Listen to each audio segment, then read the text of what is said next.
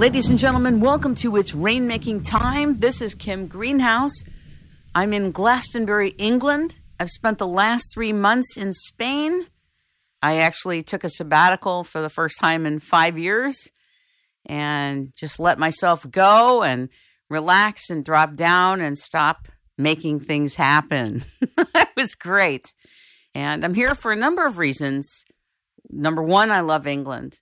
But number two, after being in Spain for 3 months, interestingly enough, I learned that there's something called the Schengen Agreement, and that trade agreement only allows people from outside of Europe to be in Europe, 27 nations of Europe, for only 90 days. The United Kingdom is not part of the Schengen Agreement, and therefore I am here because I am in Europe now. For those of you who wish to reach me, you can still call the United States telephone number of 626-398-8652, the Rainmaking Company. And you can still reach me with It's Rainmaking Time at itsrainmakingtime.com. And we'll be producing specials from Europe as soon as I have set up my visa to be here. Happy New Year to all of you. Happy holidays.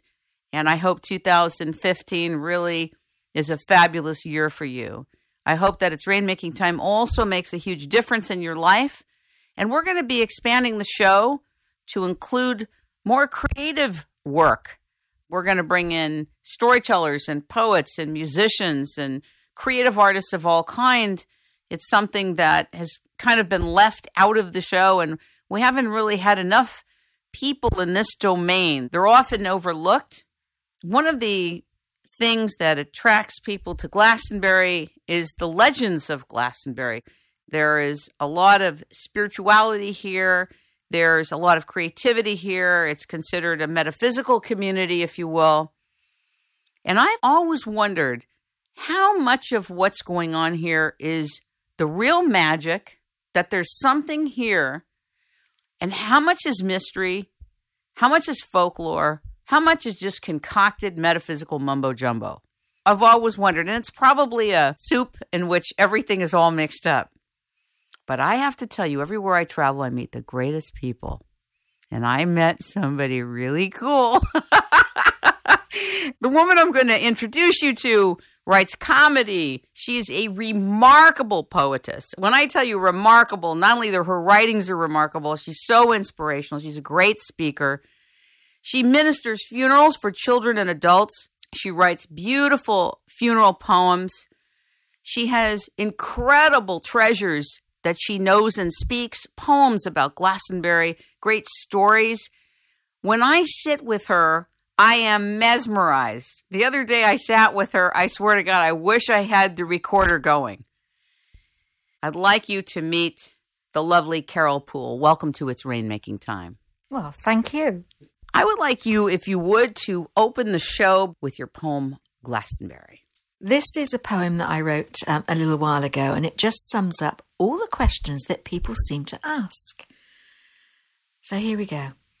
Glastonbury has a history of magic, myth, and mystery. But is it fact, or is it fiction? Does its water cure affliction? Did Jesus come and sweetly smile on what was known as Avalon's Isle?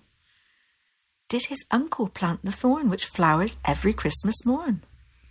Did an ancient ghostly hand map the ruins on Abbey Land? Is King Arthur buried here with his lady Guinevere?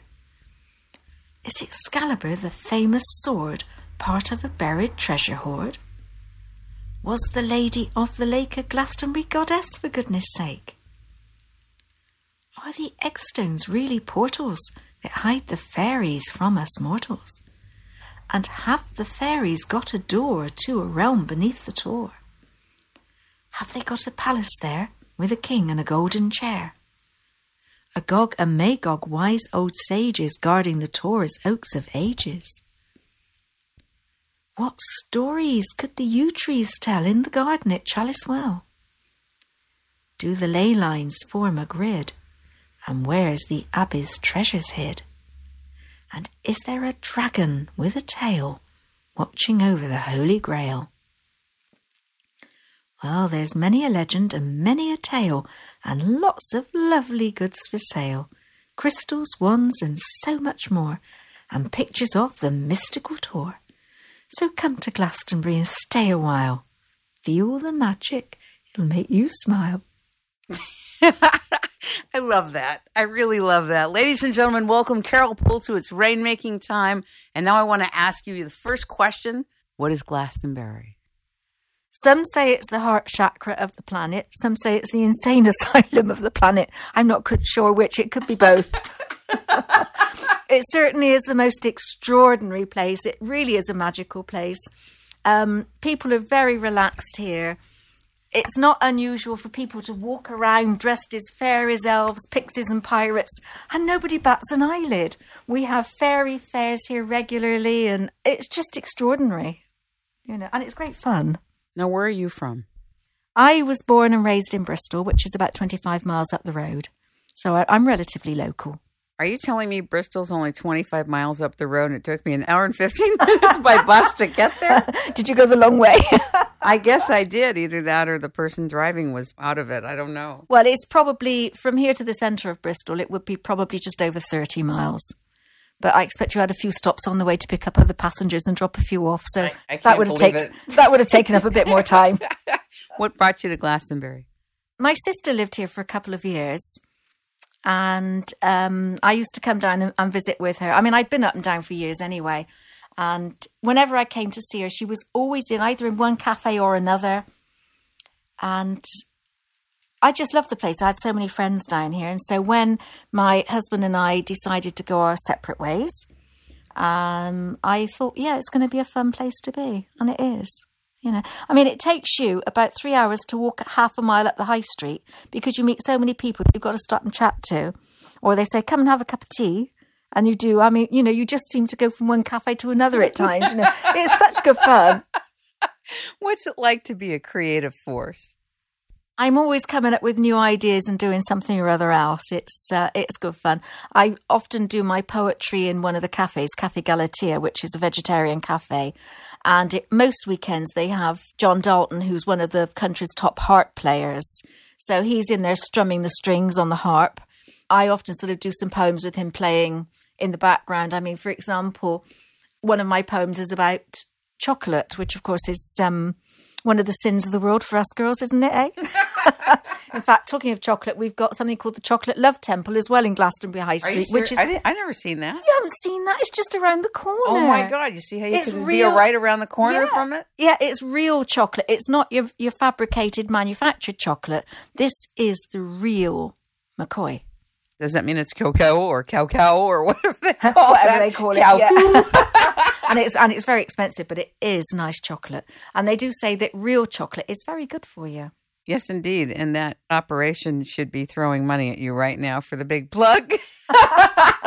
Well, funny enough, when I was in the cafe a couple of weeks ago, John was playing we used to have an advert on TV, and he played a piece of music to it. I'm not a musician, so I can't even hum the tune, but it was, and he's playing that in the background as I'm speaking the poem over the top, so that went down quite well. So, and usually with the Glastonbury poem, he's playing the music called Jerusalem, which accompanied the William Blake song and did those feet in ancient times, walk upon England's mountains green, because that again refers to the legends when it was said that Jesus actually did come here as a boy.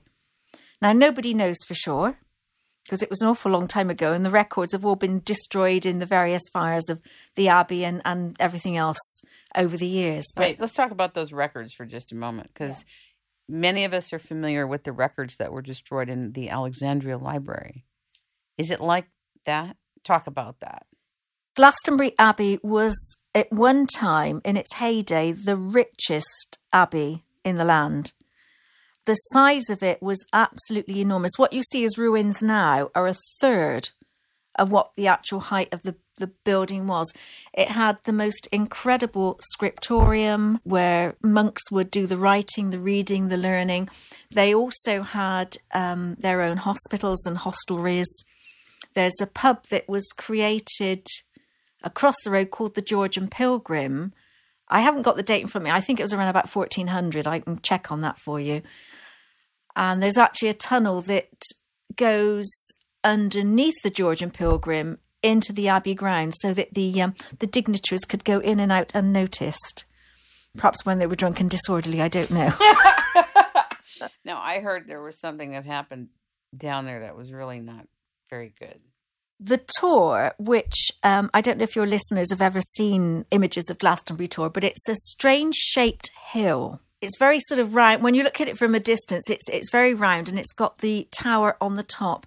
The tower is actually all that remains of a church that was once up there, which got struck by lightning. Now, I have a story about a dragon being asleep under the Tor and giving her back a shake and knocking the church off the top, but that's just one of my stories. Okay. But there are tunnels under the Tor, and many of the older residents speak of when they were children, they used to play under the Tor. Now, the legends say that it's home to the underworld, that King Arthur is asleep under there. There's many, many legends, and there is also a story that has been told for a long, long time that some of the monks from Glastonbury Abbey actually went down under the Tor through one of these tunnels. Some of them came out completely mad and some of them never came out at all. So who knows what might be down there? It might be a dragon with a tail. Who knows? You know, the first time I came here, which was in 2013, I came to see John Searle. Oh, I know him well. To spend a few days with John Searle, the inventor and the pioneer. And he was getting treatment medically. He's up in age and he's had some severe health challenges. And his caregiver in the kitchen, as I'm getting a glass of water, says, "Why don't you come to a water ceremony at the Chalice Well?"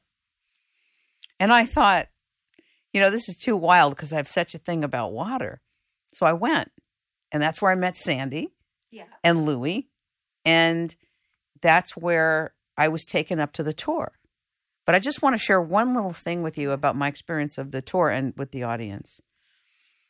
First of all, the weather completely changed. As we started to walk up there, it got darker and darker and darker. And it looked like it was going to pour. Didn't, though.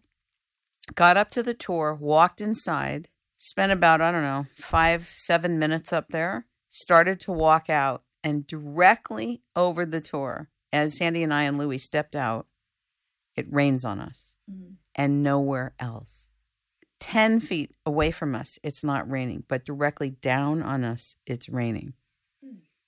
And I just thought, that is the wildest thing.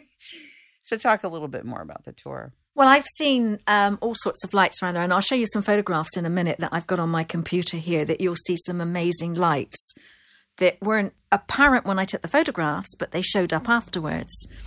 And I've got a lovely story that I've written in rhyme about, I think it was a 6th century story about St. Colin, or they used to call him St. Cotham, but it's spelt Colin, and it rhymes better with what I'm doing anyway, so he's Stalion's that. The guy's name has been changed to protect the innocent. And I'm using a little bit of writer's license as well, so, that's quite His name has been usurped. Well, just adapted slightly. We have an expression here. It's NFG, normal for Glastonbury. Crazy anywhere else, but completely normal for Glastonbury, you know. I wonder why I landed here first. I don't know. I did land in Bristol first. Oh, well. So there's hope for me. Well, I was born in Bristol. There was hope for me as well, but... we better go back. This is kind of Planet Glastonbury. It's got its own, I mean, people say the Tor is like a vortex energy. It's a crossing point of ley lines. They say that the Michael and Mary lines cross there. And when you look at the maps of the ley lines, it goes straight through Glastonbury. There's a right angle to Stonehenge as well. So there is a very, very great power source here. Talk about what a ley line is. There may be some people listening that have no frame of reference for this. It's hard to explain, and I'm probably not the most expert person to answer that question. But if you look at the maps of the ley lines, you can see that it goes from the tip of Cornwall directly through Glastonbury up to Bury St Edmunds. And ley lines are said to be power lines. And so when you've got crossing places, they're very sort of powerful node points, if you like. Could one say they're like magnetic fields almost? Yeah, almost. There's certainly, people can actually trace them. You get people who are natural dowsers, and they can go along with their dowsing rods and see where the lines are. And there's actually, in Glastonbury Abbey itself, there are places again where the ley lines are. And the monks knew this because they've actually put markers on the stone walls. And if you know what you're looking at, you'll see where the markers are for them. So there, and where we have so many wells and water sources here as well, pardon the pun, again, it's a place of great power. And there was a time when the chalice well was considered, it's still considered holy water, but people used to flock here for cures like they went to Lourdes. Do you think that the water at Lourdes ever did provide miracle cures or fixes to people's conditions, or do you think it was mental, like if you believe it, it happens? What's your take on it? Belief always, it happens. If you believe in something, you can actually create your own reality. I mean, Einstein and Edison both said that the human brain emits, transmits and receives frequencies. So if you've got something in your mind and that's your focus, then you will draw that back to you. It's like The Secret, isn't it? You know, this. I've got another poem about that one, The Secret of the Secret. I got poems about everything, sure. You know. But so it's a very fascinating subject. And I read that John Boorman, the director who created the film Excalibur, whether this is true or not, but I did read that he came to Glastonbury, climbed up the tor and came down with the idea for the film. Wow. So we better get up the tour, girl, and see what we come down with. One more time. Take it from the top. The ley lines, though, you talked the other day when we had our little powwow. You talked about different type of ley lines, power lines, dragon lines.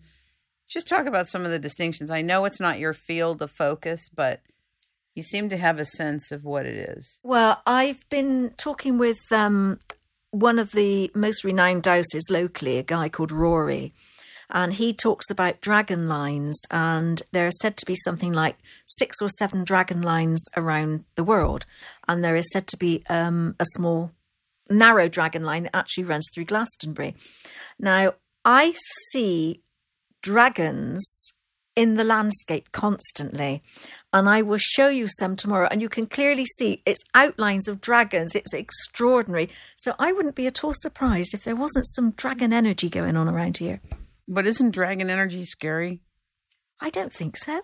Describe what it is. I think it's a very powerful source. People have got the wrong idea about dragons. Well, let's cure them of this. Yeah, I think we should. But, you know, there is an expression. The dragon guards the gate of knowledge, of discovery, of access. Dragons guard the gate. Well, it's a great expression, yeah? Have you seen the picture of the dragon on the gate of the tour? That I showed you. You mean the one that scared me the other day that I thought was real? Yeah, yes. I took the photograph myself, and I wrote a poem at the time, and it started off, "When the dragons awake from the dream time and are seen on Glastonbury tour, the power will return to the people and we will be mighty once more." And it kind of goes on like that. Do you think dragons really exist? Yeah, sure they do. Do you know they exist, or do you think they exist? I'm certain they do. Why? Because they exist in almost every culture in the world. And you go back and you can look at sort of fossilized remains of some creatures and they look like dragons to me. You know, the Chinese are really into dragons. And they honour and revere them. And we've got the culture over here where they had to be slain. So I've got poems about that as well. About, you know, I've got, the Dragon's Revenge on St. George. Because we have this story about St. George killing all the dragons over here. You think it's true? Well, you look at many church windows and they've all got saints spearing the dragons. Well, that's got to stop. I told you she writes comedy. When you read, you bring in the pixies, the fairies, the magical something. When you read, it brings the whole space of that in. Well, what's really interesting, when you look at the words we use, and I must tell you something about spelling in a minute, but I said to somebody the other day, I did something at the winter solstice ceremony in the Chalice Well, and I said that there were elves all around. I could see elves everywhere. And everybody's looking at me a bit sort of like, you know, she's lost the plot.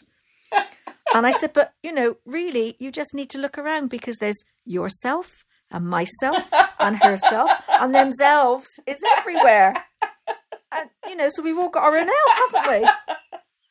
I can imagine people looking at you funny. But you never get the word. Themself, myself, yourself, himself. See, we all got elves. Do you think they exist? Of course. Folks, if you saw the way she's looking at me right now, you wouldn't know what to think. Okay. Do you think that King Arthur really existed?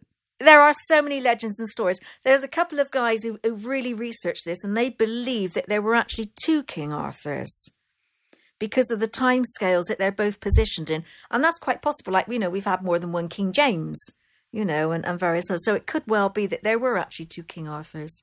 Now, whether or not he's still asleep somewhere waiting to come back to the rescue of the British people, I don't know. It would be nice to think so. Give us the essence of the story of King Arthur. Give us the composite.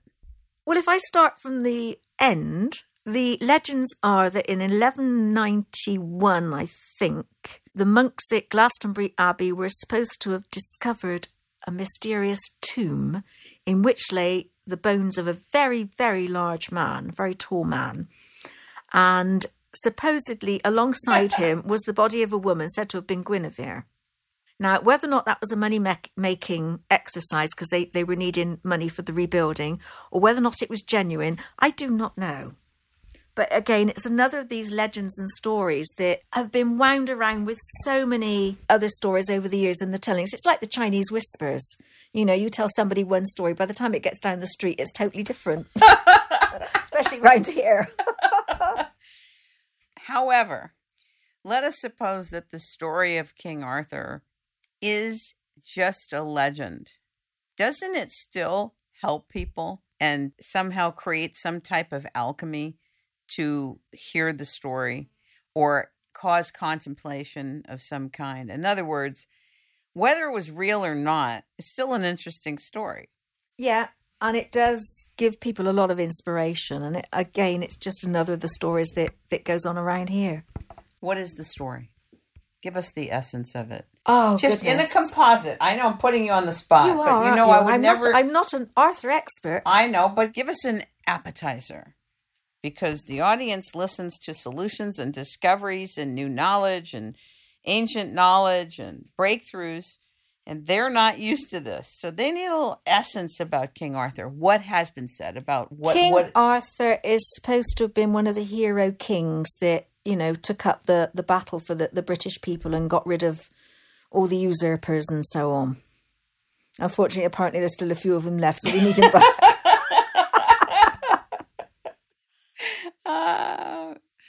And Guinevere.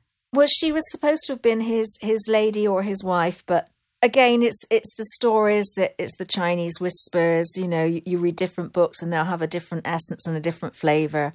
And it's just another of the legends that encircles this area. Talk about Henry VIII's relationship to this area, as it has been handed down factually. Well, he was a very naughty boy, wasn't he? Pretty sociopathic. Yeah. Apparently his only saving grace, so my friend, the musician John Dalton says, is that he wrote the tune Greensleeves. Oh, wow. Now, I don't know if that's actually true or not. I think it's a Chinese whisper. You might be right. We'll have to check that up later. I think it's a Chinese whisper. But yes, no, he was responsible for the massacre of the monks and the murder of the last abbot, Richard Whiting. And it was a horrendous ritual slaughter on the tour. And for whatever the reason was, and of course all the wealth of the abbey was then taken as well, including the great sapphire, which is in the crown jewels, and I really think we ought to have that back. Wait, go slowly, because we don't know this. We don't know this. You're speaking at 100,000 miles an hour. We need you to slow down to 20. Sorry, and of course, that's okay. You don't understand my accent either. What accent? Where is this from? Bristol. I have to tell you something. When I first landed here and I was dragging my bags, I always have too many bags in the airport. I asked somebody a question and I said, I'm from the United States. Can you help me? And they said, oh, yes, we know you're from the United States. It's a bit of a giveaway. I forgot I had an accent. Yeah. But I like yours better. Oh. And I like all the English people's accent better. And I'd be happy to do a swap. Well, will we consider your offer? Let you know. We'll get back to you. That's a no, folks. That's a polite no. That's what I love about the English. You know, they can tell you no and it didn't feel so bad. They offer you a cup of tea. You still got the no. So talk a little bit about the Abbey, what happened with the abbots and the monks and what happened there a little bit. It is part of the history here. It's part of a dark history. The legends say that Joseph of Arimathea, who's said to have been the uncle of Jesus, was a tin merchant and precious metals and so on. And the areas around here, around Priddy and Cornwall, had a lot of mines, still do. And there's an old legend that people in Priddy, which is about 10 miles away from here, still say when our Lord was in Priddy. So there's a long, long legend that goes back that says that Jesus was here. Whether that's true or not, I don't know. The stories that say Joseph of Arimathea came here, they do say that he brought his nephew with him at one time, and he actually is said to have learned from the Druids and then taken the religion back with him, because Glastonbury is the seat of the Celtic Christianity, and it's the seat and the place of the first Christian church in this land. Now, that's the land on which Glastonbury Abbey now stands. And again, we talked about the ley lines and the power sources. So whoever lived in those days knew it was a powerful place to put a building or sacred space. Now, Joseph of Arimathea, the legend says, came back to Glastonbury after the death of Jesus and settled here, bringing with him some disciples. And again, I've put all of this in my other rhyming story, but the legends say that he planted his staff on Weariall Hill, stuck it in the ground, and it rooted, just like that. Sorry, probably not quite that fast, but you know, you've got the drift of it. Although the original holy thorn doesn't exist anymore, they've had cuttings off of it over the centuries, and it does grow in other places. And it flowers at Easter and it flowers at Christmas, and it is a Middle Eastern origin tree. So it did come from somewhere else. Now, either it was dropped by a passing bird, which is highly unlikely, or it was brought by somebody who was travelling overseas. Now, although Glastonbury is very much inland now, it's an area that does get flooded, and they had lots of sort of like rivulets, if you like. So at certain times you could travel from the sea on the waterways virtually up to the Glastonbury Tor. And in the local tourist information office, they have images of what used to be known as the lake village. And they've even got a canoe that was dug out of the peat bogs, and the canoe is over 2,000 years old. Now, there's a few holes in it now. I wouldn't like to use it. But it does show, it's a very, very long, it's carved out of one very, very big oak tree. And it shows that, you know, you would have used that on the waterways around here.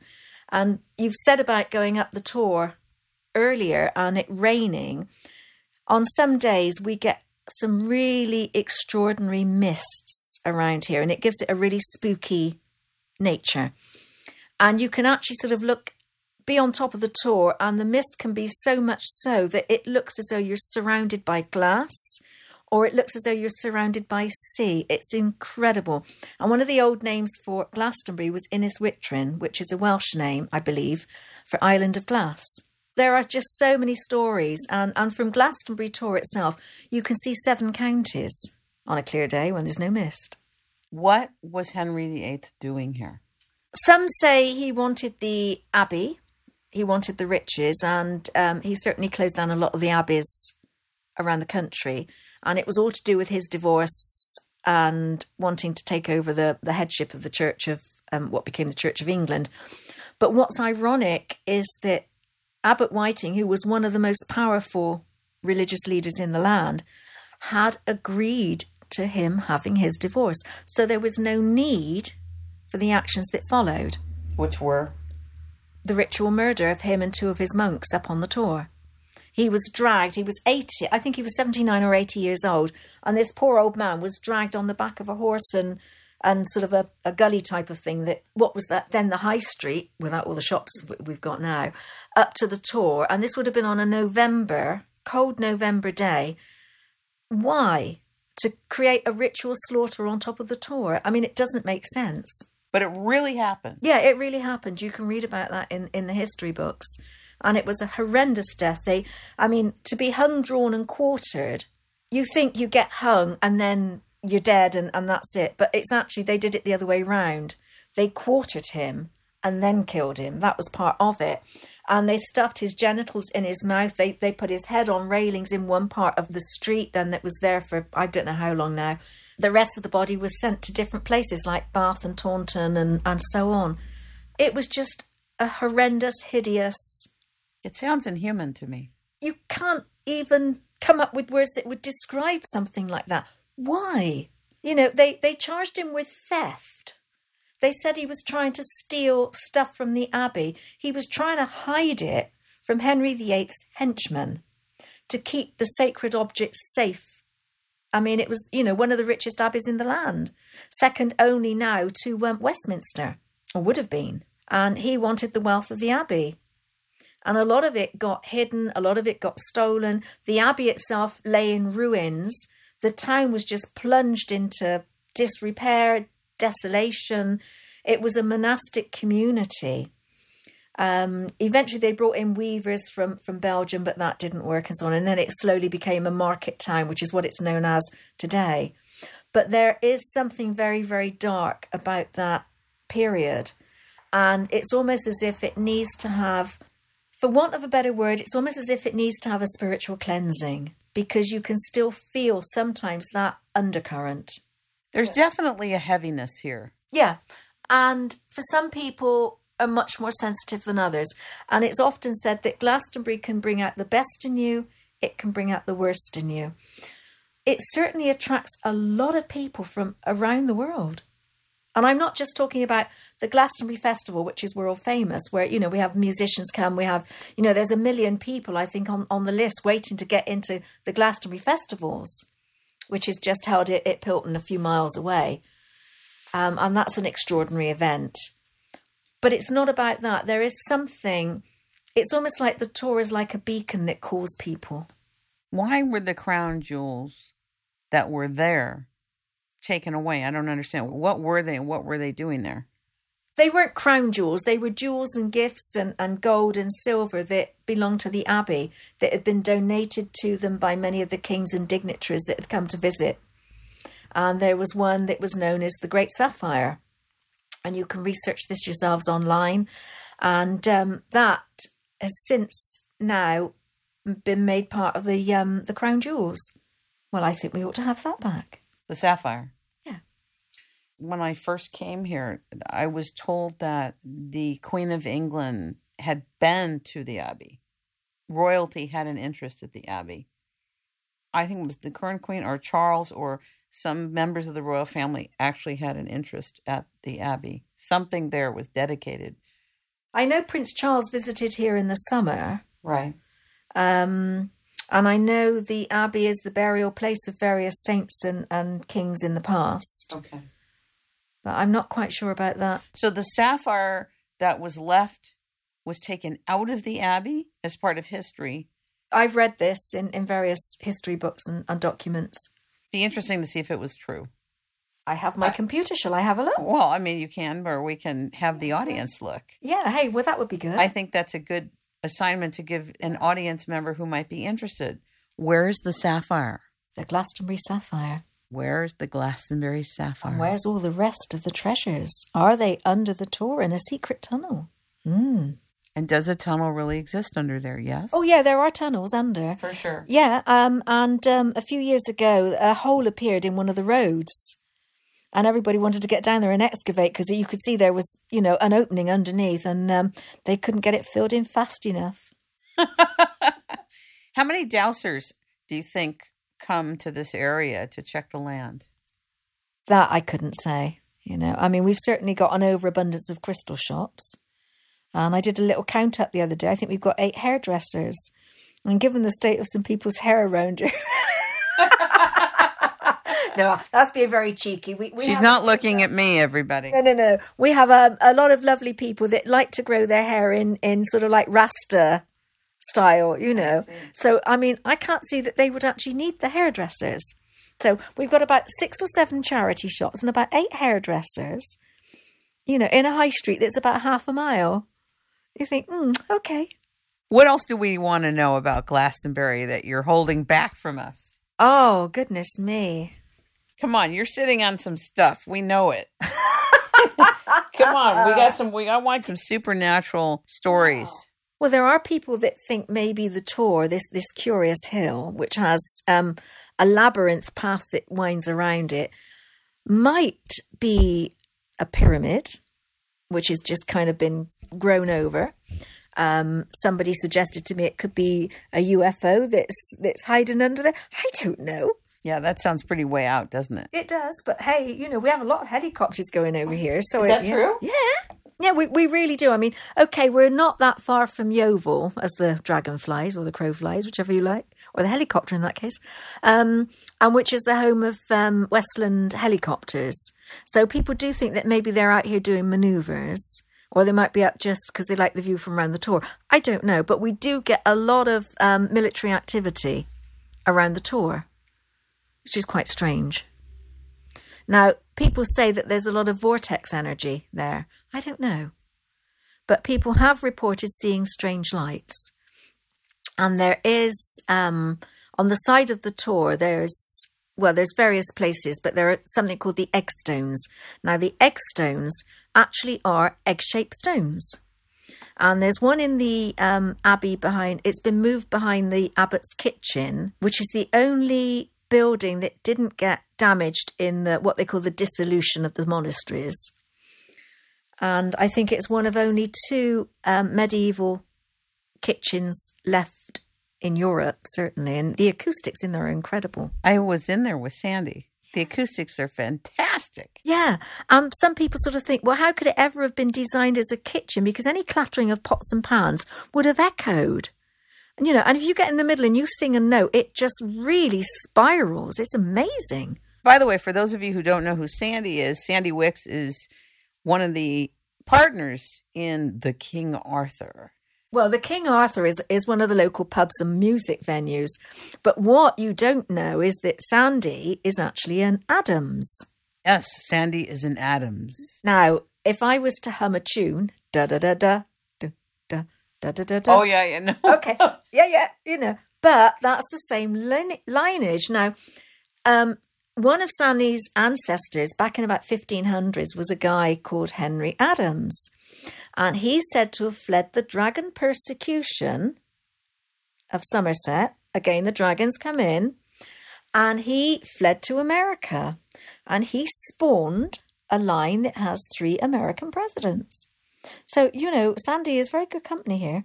But no, seriously, his offspring, I think it was, I'm not sure if it was his grandson or whatever, was the first vice president to George Washington. So I'm talking about John Adams.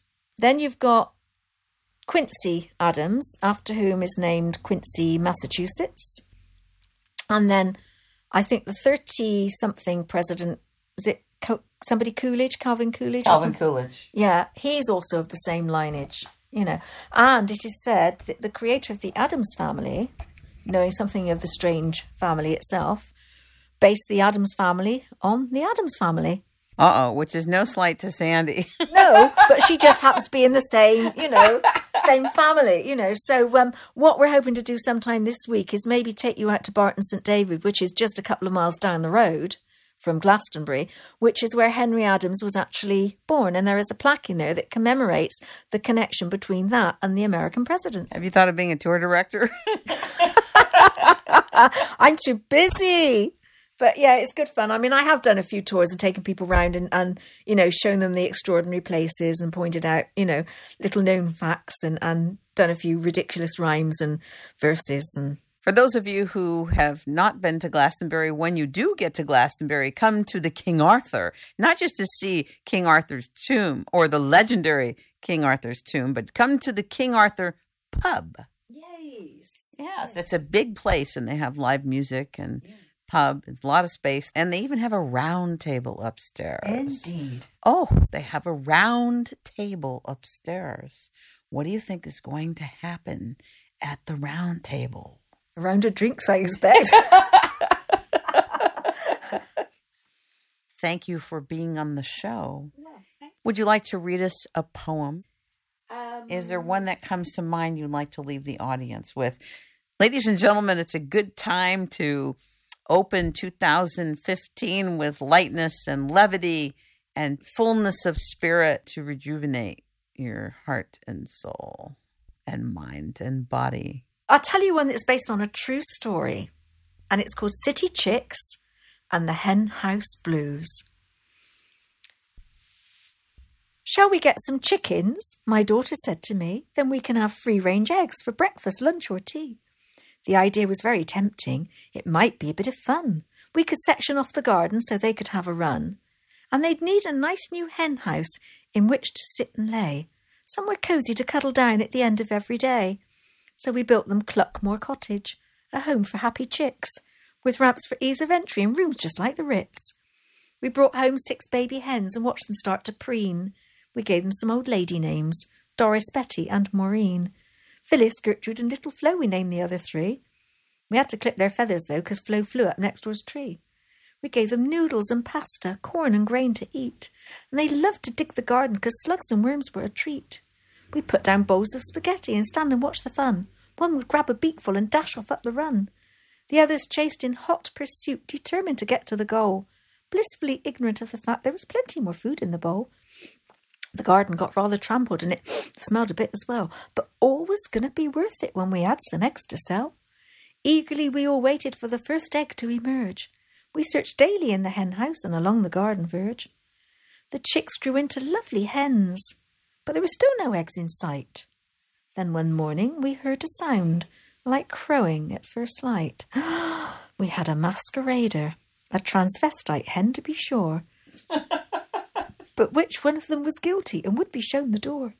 We listened hard each morning and carefully watched each one, but they all seemed to start crowing, no doubt to join in the fun. The neighbours began complaining. The morning noise was dire. One crowing cockerel was bad enough, but we seemed to have a choir. To cut a long story very short, Betty turned out to be Bertie. We had to rename another George when we found he wasn't Gertie. As for the rest, there was more to come, for little Flo was clearly Big Fred. Phyllis was physically Philip, and Doris became Boris instead.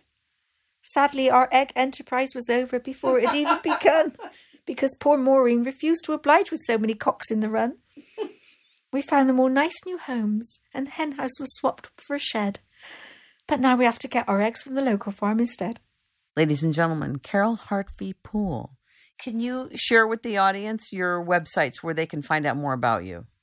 Well, I've just started a new one, which isn't much on there at the moment, but it's poolofmagic.com, thepoemlady.co.uk, thepoemlady.blogspot.co.uk, and you can also find me on SoundCloud, and you can hear some of my silly rhymes and serious ones. It's really a pleasure to meet you, and I don't think I've met anybody quite as creative as you. And you have a wonderful speaking voice. I can see many instances of wonderful occasions of you speaking in opening ceremonies around the world. Well, that would be fun. Thank you. And thank you for your work also, your dedicated hard work, really doing beautiful funerals for young people and babies and children. And I think that there's a desperate need for it, and also for adults. I'm speaking at a conference this week, and I'm taking some of the poems that I've written as well. And there's one that I'm going to be reading for the celebrants there who have just done their training. And they're going to be able to use some of the poems that I've written and share them with families that can't find the words that they are looking for. Because when people are grieving, they're often treading on eggshells, and it's a time of unspeakable grief.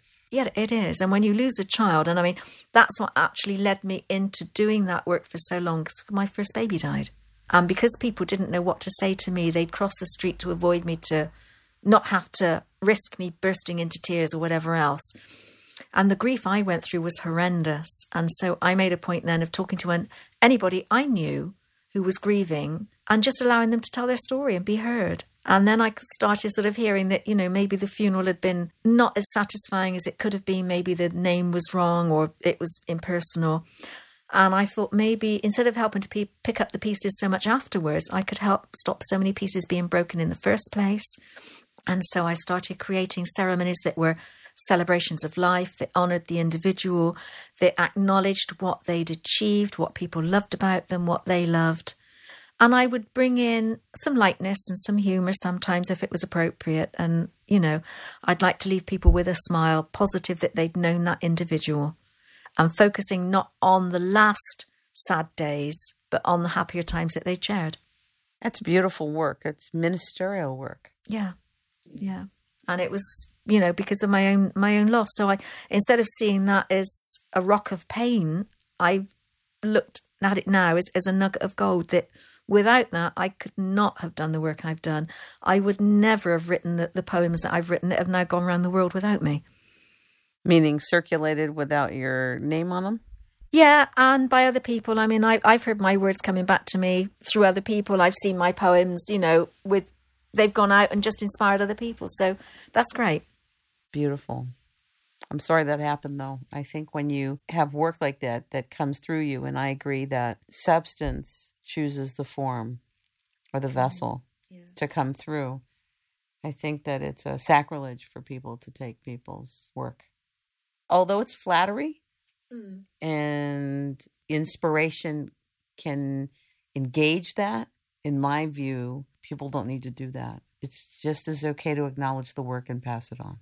Yeah, it is. You know, I mean, I'd be quite happy for it to go because, I mean, the words aren't for me for my own personal use. I mean, I was very privileged to conduct a ceremony for a lovely little boy of 3 years old who died of cancer. And this was a few years ago. And the nurses who came to that said to me it was the most beautiful and moving funeral service they had ever been to. And I got invited to do 2 memorial services for the Children's Hospital. And so I'd written a poem, especially, it was called Among the Stars. How did it go? Your beautiful children have joined the stars way up in the sky, where angels sit upon the clouds, drifting gently by. Like wisps of wind they drift about, watching from above, wishing you could see them and sending you their love. So when you feel a gentle breeze whispering in your ear, that will be your little ones saying we are near. So don't despair, don't give up hope just because they're out of sight. Remember that the stars are there even in daylight. You cannot see them all the time, but you know that they are there. And so it is with those who've died. They're in the angel's care. It's very beautiful. Carol, thank you so much for being on the show and giving us your time. Do you want to give your telephone number out in case people want to call you to do some ceremonies for them or to speak? My phone number obviously is a UK number, 0754 140 5140. And if you're calling from outside of the UK, you do 44 and you drop the 0. That's it, yeah. Or they can just email me, carolthepoemlady@gmail.com, or just go to poolofmagic.com and there's a little contact me thingy there. Can I hear you say it's rainmaking time? Hey, it's rainmaking time! It's rainmaking time! Yay! It's rainmaking It's time! rainmaking time! Thanks so much, Carol. I shall have to write you a poem. Would you? Yeah. I would love to have one. I'll see what I can do for you. Thank you so much. You're welcome.